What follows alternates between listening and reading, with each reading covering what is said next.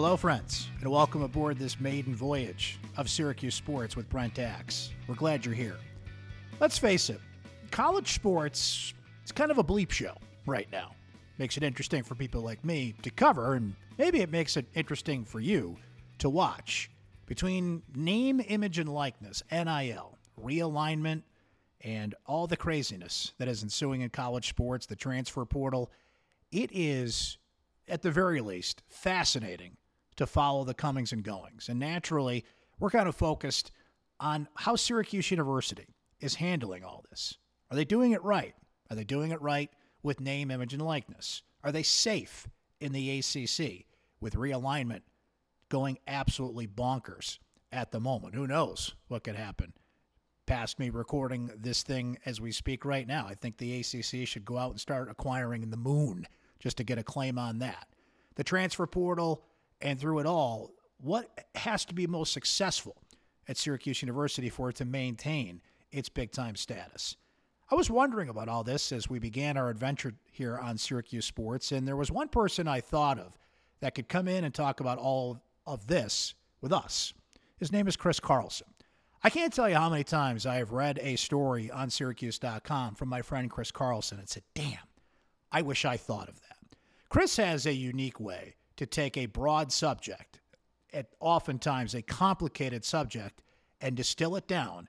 And by the time you finish that story, you will say, I get it, and I understand it. And if anything, you learned a thing or two while reading it. So Chris and I are going to go through what we think are the three most pressing issues facing Syracuse University sports, not only now, but really for the next decade or so. Don't even get me to predict what is going to happen in college sports in the next 10 minutes, let alone the next 10 years. But we picked three things that are still going to be relevant and prevalent in the discussion, we think, over the next decade or so, even with the rapid changes that are happening in college sports. But as the great Pete Bell once said in the classic Blue Chips, which Jim Boeheim, of course, made a cameo in, it's just about money. God bleeping money.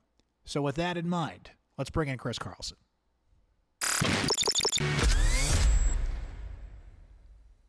Chris Carlson, thank you for coming on this maiden voyage here on the Syracuse Sports with Brent Axe podcast. Good to see you, bud.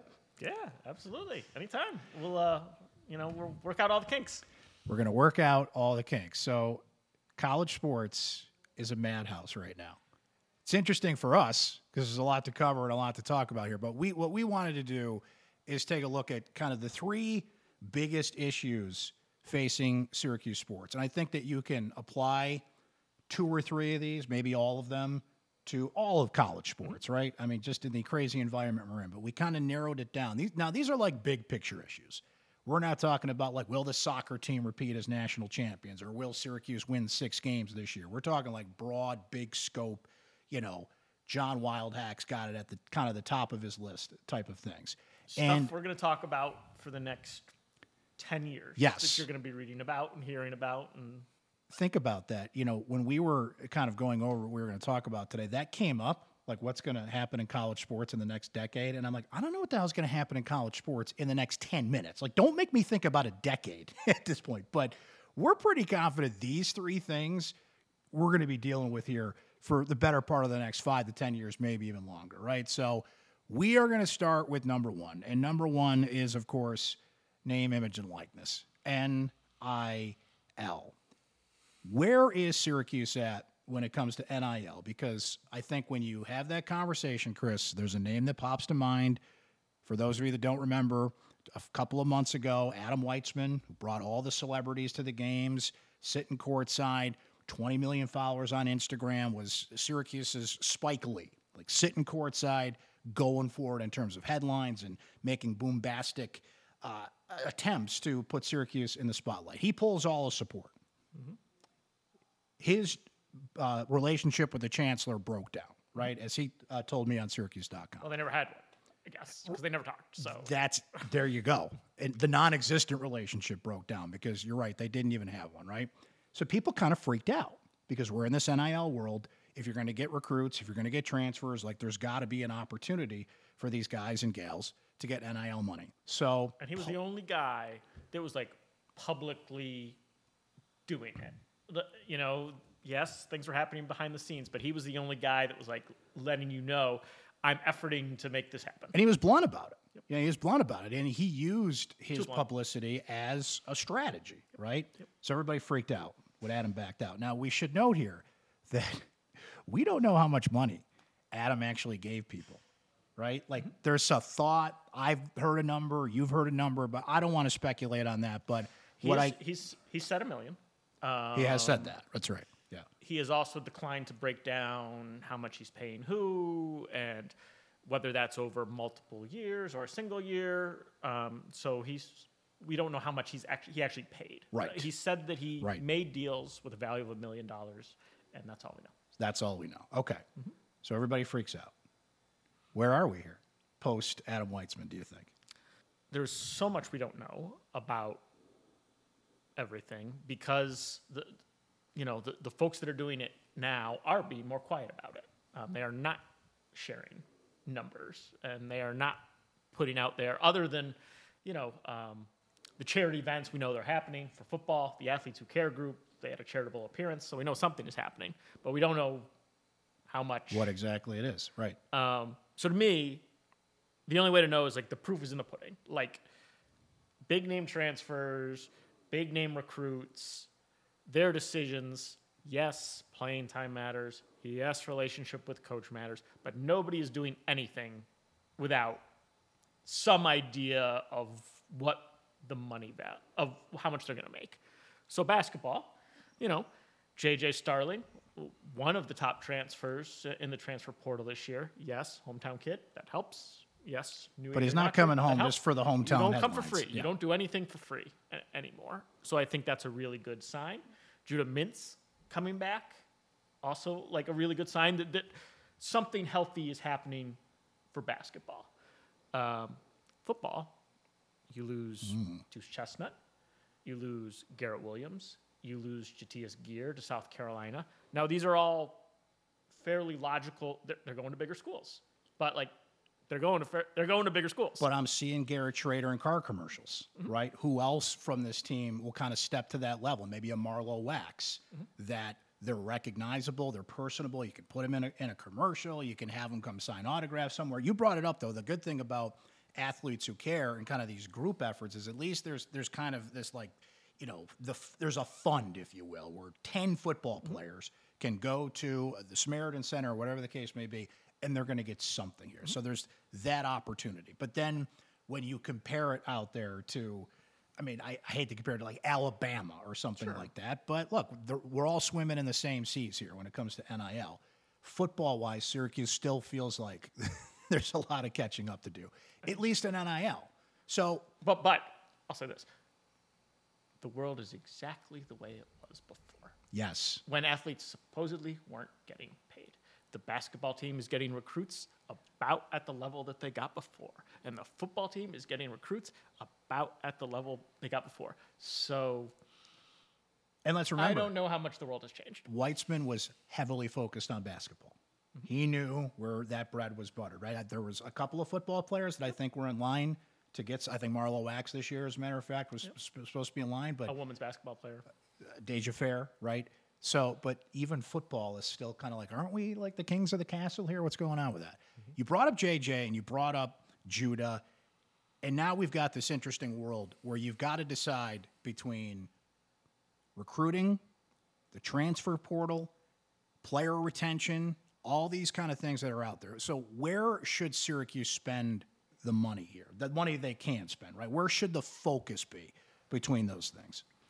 To me, in the era of the transfer portal where you can sort of transfer one time free, it does not make much sense to pay recruits. I know that's like the splashy thing to do, and we all get hyped up on recruiting rankings, but like you are buying a first-year player for maybe a year, and somebody else can just come along, and if they do well, just pay them more. So to me, like getting into that recruiting game makes no sense at all. Which Weitzman had a plan for Elijah Hughes, who's an incoming player in the class of 2024. He put out $1 million offer, right? But he put the parameter that, and I think this was smart, go by percentages. I mean, recruits, 5-star recruits don't work out. 1-star recruits make the NFL sometimes. But he said that he would give $1 million bonus to a 5-star football player and a 5-star basketball player. That never came to fruition, of course, but he even put that on recruiting. The big thing with Judah, as you brought up in player retention, that's what everybody talked about. That's why they lost Jesse Edwards, right? Jesse Edwards Pretty honest about that. It came down to NIL money. West Virginia offered more. And the fact that we still talk about this with college players still amazes me, even though I think they deserve it, and I'm glad they're getting it there. But it does feel like player retention is where you have to aim this money, right? Because why are they going in the portal? They're looking for better opportunities, more playing time. But in some cases, Jesse Edwards being the prime example, they're just looking for more cash. And Give me the bag, baby. And, right, that's probably, especially on the football side, that's where, Syracuse can't compete just for the top players financially, right? They need to bring in recruits at the Syracuse level, identify sort of those undeveloped players, and then hope that the relationships are good enough, the fact that they develop from, maybe this hidden talent to, a top player holds some appeal, and that they don't want to rock the boat, right? Arondé Gadsden. He certainly could have become a college football free agent and gotten more than he got here. He's in a good place to be Garrett Schrader's top receiver. He developed well in his first year here.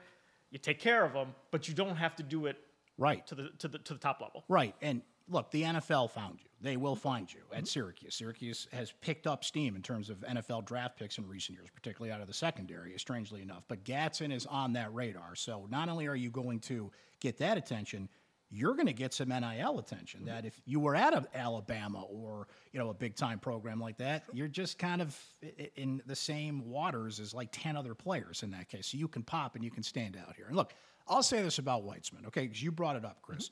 There are some people out there. Syracuse, I still think, broadly here, in terms of its support, is too quiet, right? The big-time donors, and a lot of them prefer kind of old-school brick-and-mortar donations. I don't want to speak for the Lalleys, but John Lally, Laura Lally donate $25 million. Their name's on the building. They can see it. It's tangible. I did that, right? You give $50,000 to Judah Mintz, that's nice for him, but what am I getting out of that tangibly other than what we see in terms of the record and what the player is?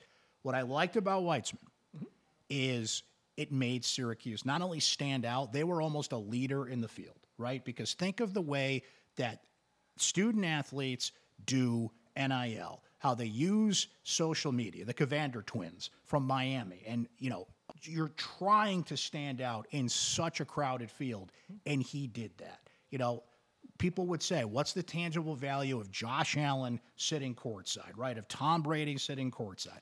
I don't know, but people are talking about you more than if some bigwig donor is sitting courtside, right?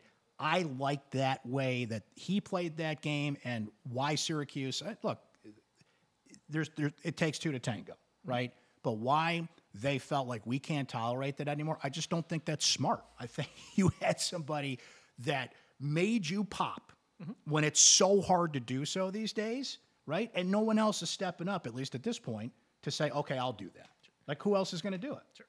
So I do not think that those things had much value. I don't think recruits are making choices based on who's sitting courtside. I had no issue with the fun part of it. That was okay. And for Syracuse to not be this stodgy university that it sort of That's is what I liked about for it. a little bit. Yeah. That was fun. It is not good when your relationship with a local billionaire who wants to help pay athletes in an era where paying athletes is important wanted to do it and can't do it anymore. It's not good on both sides. It is a flubbed opportunity, whoever you blame, whether you blame Syracuse for mismanaging the relationship, or if you are upset with Adam because he was sort of openly daring the NCAA, oh sure, right? Yeah. But they're toothless. That's where he had an advantage. Charlie Baker's there now, and maybe they're going to start paying attention to this stuff. But the toothpaste is out of the tube, and for them to try and shove it back in, I think is ridiculous. Sure. Yeah, but I think it is bad, right? His absence is a missed opportunity for a school that cannot afford to miss many opportunities. Yes. All right, Chris, we could do a whole show on NIL for sure because that's a big one. But here we go, man. It's dangerous that we're taping this because, like, we could wake up tomorrow. Oh, yeah. And the ACC has added the planet Mars, right? They're going for their intergalactic realignment before anybody else. So this is fluid. It's moving. Realignment is insane in college sports these days. But it is an issue for Syracuse. Now, Syracuse is in the ACC. The ACC has a grant of rights through 2036, which has made it near impossible for a school to want to go somewhere else. Florida State has been complaining about that, but we've seen all this movement in the Big Ten, adding Oregon and Washington and USC and UCLA before that. The Big 12 just swallowed. The Big 12 was dead 5 minutes ago. Now all of a sudden they've got 16 members and they're huge. Obviously the SEC, they didn't participate in this round, but if they've got an opportunity to add, I don't know, a Florida State or somebody that makes sense for them, it feels like they're going to do it. So if I'm Syracuse and I'm in the ACC, do I feel safe? Do I really think like I got this? It depends, I think, how long down the road you are looking, right? Because all those teams that moved, none of them talked about it. Right. None of them made noise. They That's just right. did it. Like, if you can do it, don't talk about it, do it. Florida State, you paying attention? Yeah. So, I talked to a media consulting person yesterday who's his answer was similar to John Wildhack. Nobody has broken a grant of rights yet. Nobody has challenged that legally. If somebody does, it will probably take years for the legal stuff to unfold. So, Florida State is stuck in the ACC probably for a while, unless something crazy happens, which everybody will admit, can't predict the future. Can't. Crazy stuff happened. In 2019, Larry Scott was out here just predicting the Pac-12 was going to be in a windfall. And the CEO of Warner Brothers at the time was predicting, the college sports bubble was going to pop. Those are two very smart people. Well, I don't know if Larry Scott's all that smart, but those are two people that should know what they're talking about who came to very different opinions. There is no way to predict the future. Well, let's look at it, Chris. So the ACC's deal, which was done in 2016 in the spirit of consistency, in the spirit of we need to lock this down and avoid the craziness of conference realignment. Everybody's freaking out. So John Swofford, the former commissioner of the ACC, puts in this grant of rights, which a lot of billable hours have been applied to see, can I get out of this? And to this point, nobody's been able to do it. The Big Ten's deal is 7 years, $7 billion, which expires in the 2029-2030 season. So they'll get to redo their deal before the ACC can even look at this one. The SEC's deal, which they just signed with ESPN, 10-year deal, billions of dollars, that expires in 2034. They can look at it again. The Big 12, as we said, is just adding teams left and right. They probably added 4 more programs in the course of this podcast. Their deal expires in 2031. So the Big 4, with the Pac-12 essentially, being served its last rites here, the Big 4, all 3 of them get to do another deal before the ACC can even think about it.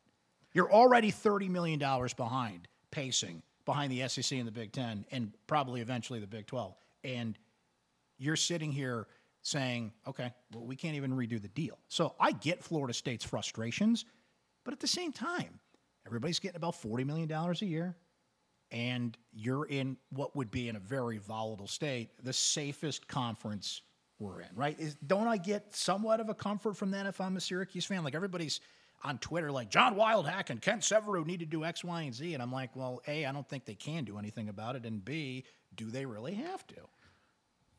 So long-term, here's the challenge, right? Navigate, which is like a sports media, they do consulting on media rights. They put together a webinar for Lead One, which is a lobbying firm for athletic directors. And they calculated what they consider the media rights for a bunch of colleges. So Ohio State, they didn't do a full list, but the list that they gave, they listed 1, 2, 3, 4, 5, 6. They listed 9 schools. Okay. All right. Ohio State tops the list at $177 million. So, not bad. Big Ten's giving you $58 million, but Ohio State is worth $177 million. Florida State is worth $93 million. So the ACC is giving you $40 million. Florida State is worth $93 million. Syracuse is worth $27 million, according to their calculation. It's less than Virginia Tech. It's less than Miami. It's less than TCU. It's less than Arizona. It is more than Oregon State. Hey, there Oregon you got State that was going worth for $23 million. There you go. It is going to be really hard to change that by the time, 2036 comes and Florida State has the choice to leave. Well, it's going to be really hard for Syracuse's brand to grow to such a degree that you can close that gap. I don't know. I mean, I guess, John Wildhack should try to, be really good at football.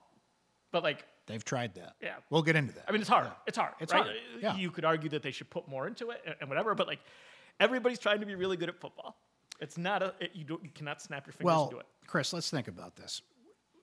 Syracuse's ticket to the ACC was basically its connectivity to the New York City television market, right? Rutgers, the same thing in the Big Ten, and Rutgers has been a disaster in the Big Ten. But even in this age of streaming, right, just this week, as we speak, Disney does their quarterly earnings. Bob Iger, the CEO of Disney, basically says, we got destroyed on streaming, and we're raising the price on Disney Plus and Hulu, and they're losing millions of dollars every quarter on streaming, right? Mm-hmm. For all the talk of streaming is the future, and that's where it has to go, and that's still the case.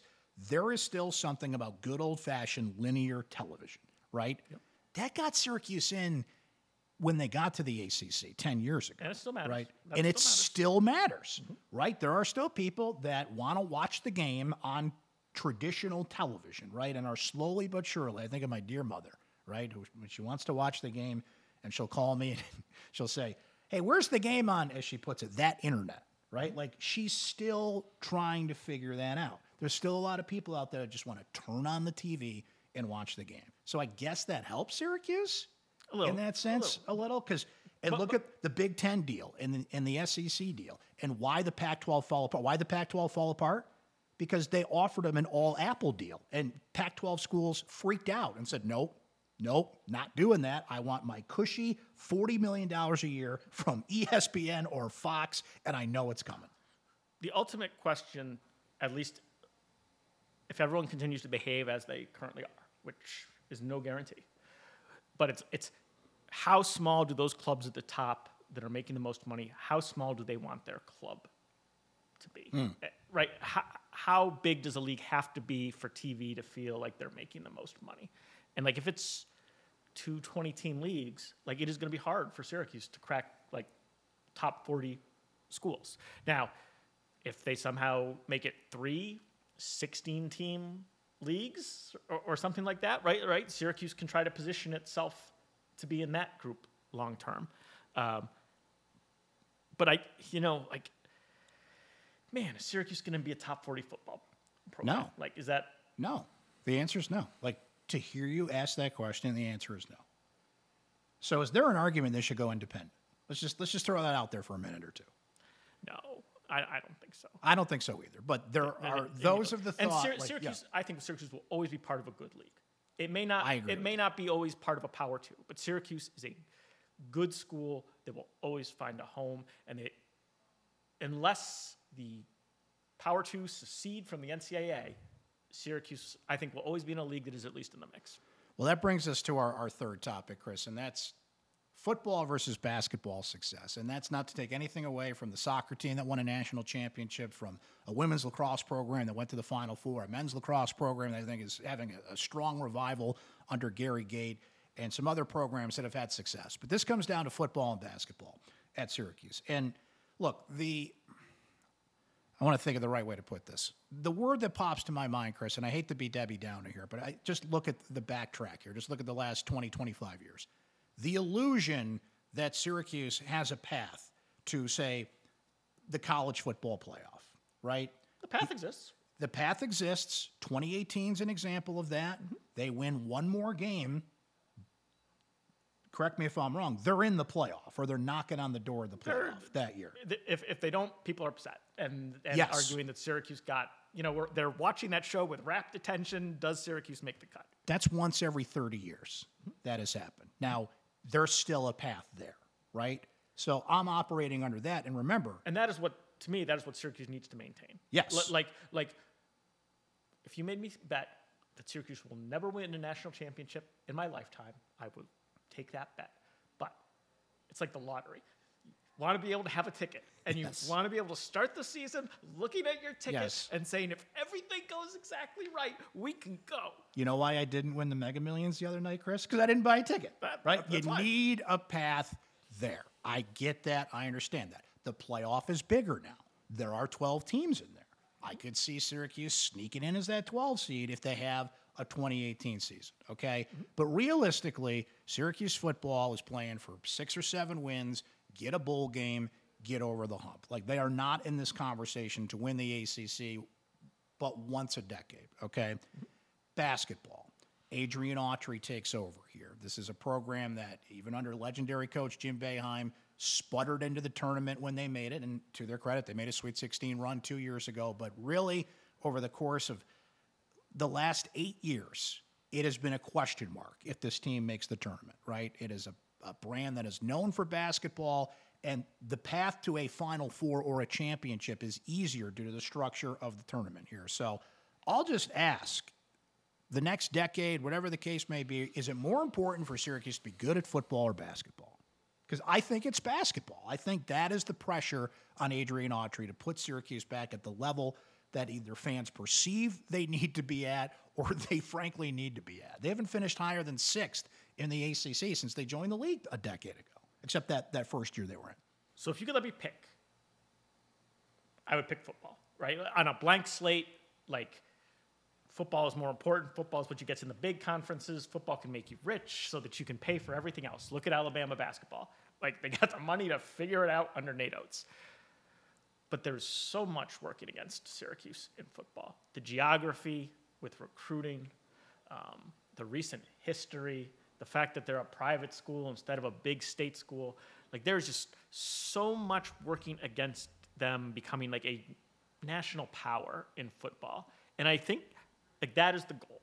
Being a national power, having a prominent program that your school can hang its hat on and be known for across the country. And basketball is at school at Syracuse. Basketball is the place where they have a chance to make that happen, both because it costs less money, there's great history, you can recruit the area and be successful. They have done it. Here's where I'll go back to realignment for a second. No matter how successful the football program is, they're banking that ACC money. It's just there in the bank. So For now. But that money's not contingent on how successful your football program is. The basketball program, not only the success of maintaining your image as a program, recruiting, having an opportunity to go to the tournament, let alone to be in it, to win it, right? Syracuse is a top 10 program in the country in terms of basketball revenue. They make money on basketball. Now, Chris, you've written about this a bunch, so correct me if I'm wrong on this, but basically, in recent years, Syracuse is around $22 million in revenue. When you operate and take out expenses, they're making anywhere between $5 and $10 million in profit from basketball.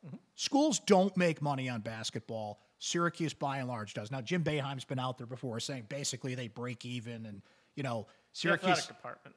The athletic department, correct. As well, and as we know, Syracuse is not exactly like, here's the books, take a look. But from what is out there, from the public data, what you have looked at, they make money. Can they continue to do that, though, if this program flatlines where they are? So, look, Adrian Autry deserves time to put his system in and figure this out, even though he's been on the bench as an assistant coach for the last 10 years. But we're operating in a very impatient society as it is in college sports. So I think it's a great idea. And you brought up some of the players that have come back and the type of team they have, that somehow, some way, they make an impact quickly. So here's the challenge, right? Yeah. We'll take this conversation full circle, right? Every Syracuse team that has gone to the Final Four, except the first one, has had a McDonald's All-American on it. There was That's a good stat. there was a run from 2003 to 2019 where every national champion but one had a McDonald's All-American on it. Times have changed a little bit with the transfer portal, with one and done. Those players leave earlier. But the key thing, I think, remains the same. Like, if you want to be a national title contender, you need the best players in the country. And to do that, you need the two things we talked about Yes. to start off the top of the Yes. show. You need NIL, and you might eventually need a conference where you can revenue share. I think bottom line, because we've seen it, I've tasted it, you've seen it, you've trained a fan base to think a certain way. Football, once in a while, will pop up and say, hey, look at us, we can still do a thing. Basketball has to carry the weight. And I know we're in a football world, but that's more realistic. Between the two programs, which of the two can carry the weight, especially with the ACC money you're banking? Basketball has to be the one to carry it, to, like we brought up a moment ago. Where did Adam Weissman put those players? Now, you can't put them courtside at a football game. I understand that. But he knew the best way to get visibility, and that was courtside behind Jim Boeheim. Will that continue to be the case under Autry? And that's what people have been excited about, Chris, as we kind of wrap up here. That it's what I've been intrigued by, and I wonder if you feel the same way, and I even heard Adrian Autry do an interview and kind of refer to this. People are excited about getting back to what Syracuse basketball is. We're having a conversation about moving forward. How do you move forward? But everybody's like, let's go back to the day when Autry was the point guard and they're pushing the ball, and everybody's excited about that style of play. But I've heard a lot more people say, let's go back to, not let's move forward with. I think that's been an interesting philosophy that fans have kind of attached themselves to. I think they're clearly ready to move on forward, though. Move forward from Boeheim, right? From a past era, if you will. Yes. Yeah. But they want the past success with a more modern style of play. Chris, thank you, man. This was fun. We'll definitely have you back sometime here. I love reading Chris's stuff. I know you guys love reading Chris's stuff out there. So check it out, Syracuse.com. If you're watching us on YouTube, you can see Chris's Twitter feed there. You can follow him there. And always appreciate the time and the insight, my friend. Yeah, get ready for 10 more years of this. Oh, but wait. There's just one more thing. Have you heard what's happened with Baltimore Orioles play-by-play man Kevin Brown, who happens to be a Syracuse University grad and the former voice of the Syracuse Chiefs? For those few that haven't, Brown was suspended by the Baltimore Orioles for stating facts. Team owner John Angelos took issue with Brown, pointing out during a pregame segment on July 23rd that Baltimore had won as many games at Tampa Bay's Tropicana Field this year as it had in its previous 3 seasons combined. That nugget was accompanied by an on-screen television graphic, and the information was provided by the team's PR staff.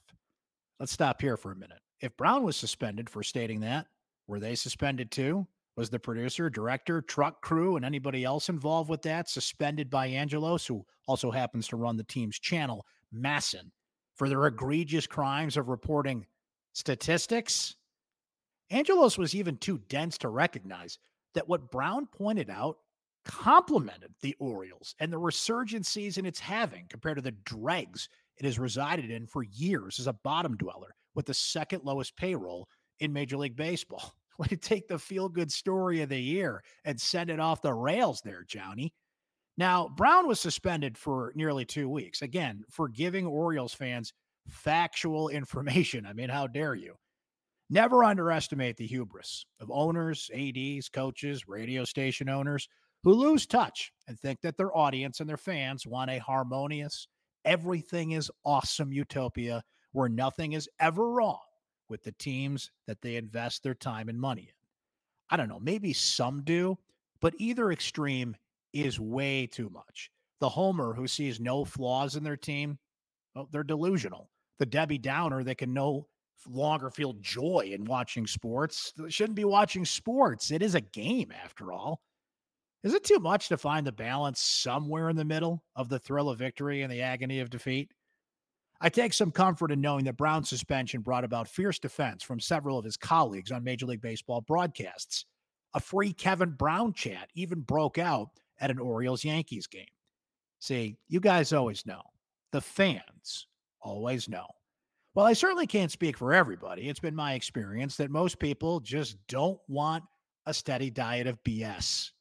Just give it to me straight, Doc. It's my aim on this podcast to stay right in that lane. My hope is to give you the opinions, insight, analysis, and the great guests that you deserve to hear from. And then you can decide what you think. What a concept, eh? Just don't tell John Angelos. That's episode 1 of Syracuse Sports with Brent Axe. Hope you can subscribe on Spotify, Apple, and YouTube. Please leave us a review. It really helps us stand out, and we certainly want your feedback on the show as well. My thanks to Chris Carlson for being our guest today, to Nate Mink, Lauren Long, Krista Lemzak, and Scott Schild for their technical assistance. Of course, we want to thank you for listening and watching. We'll talk to you next time.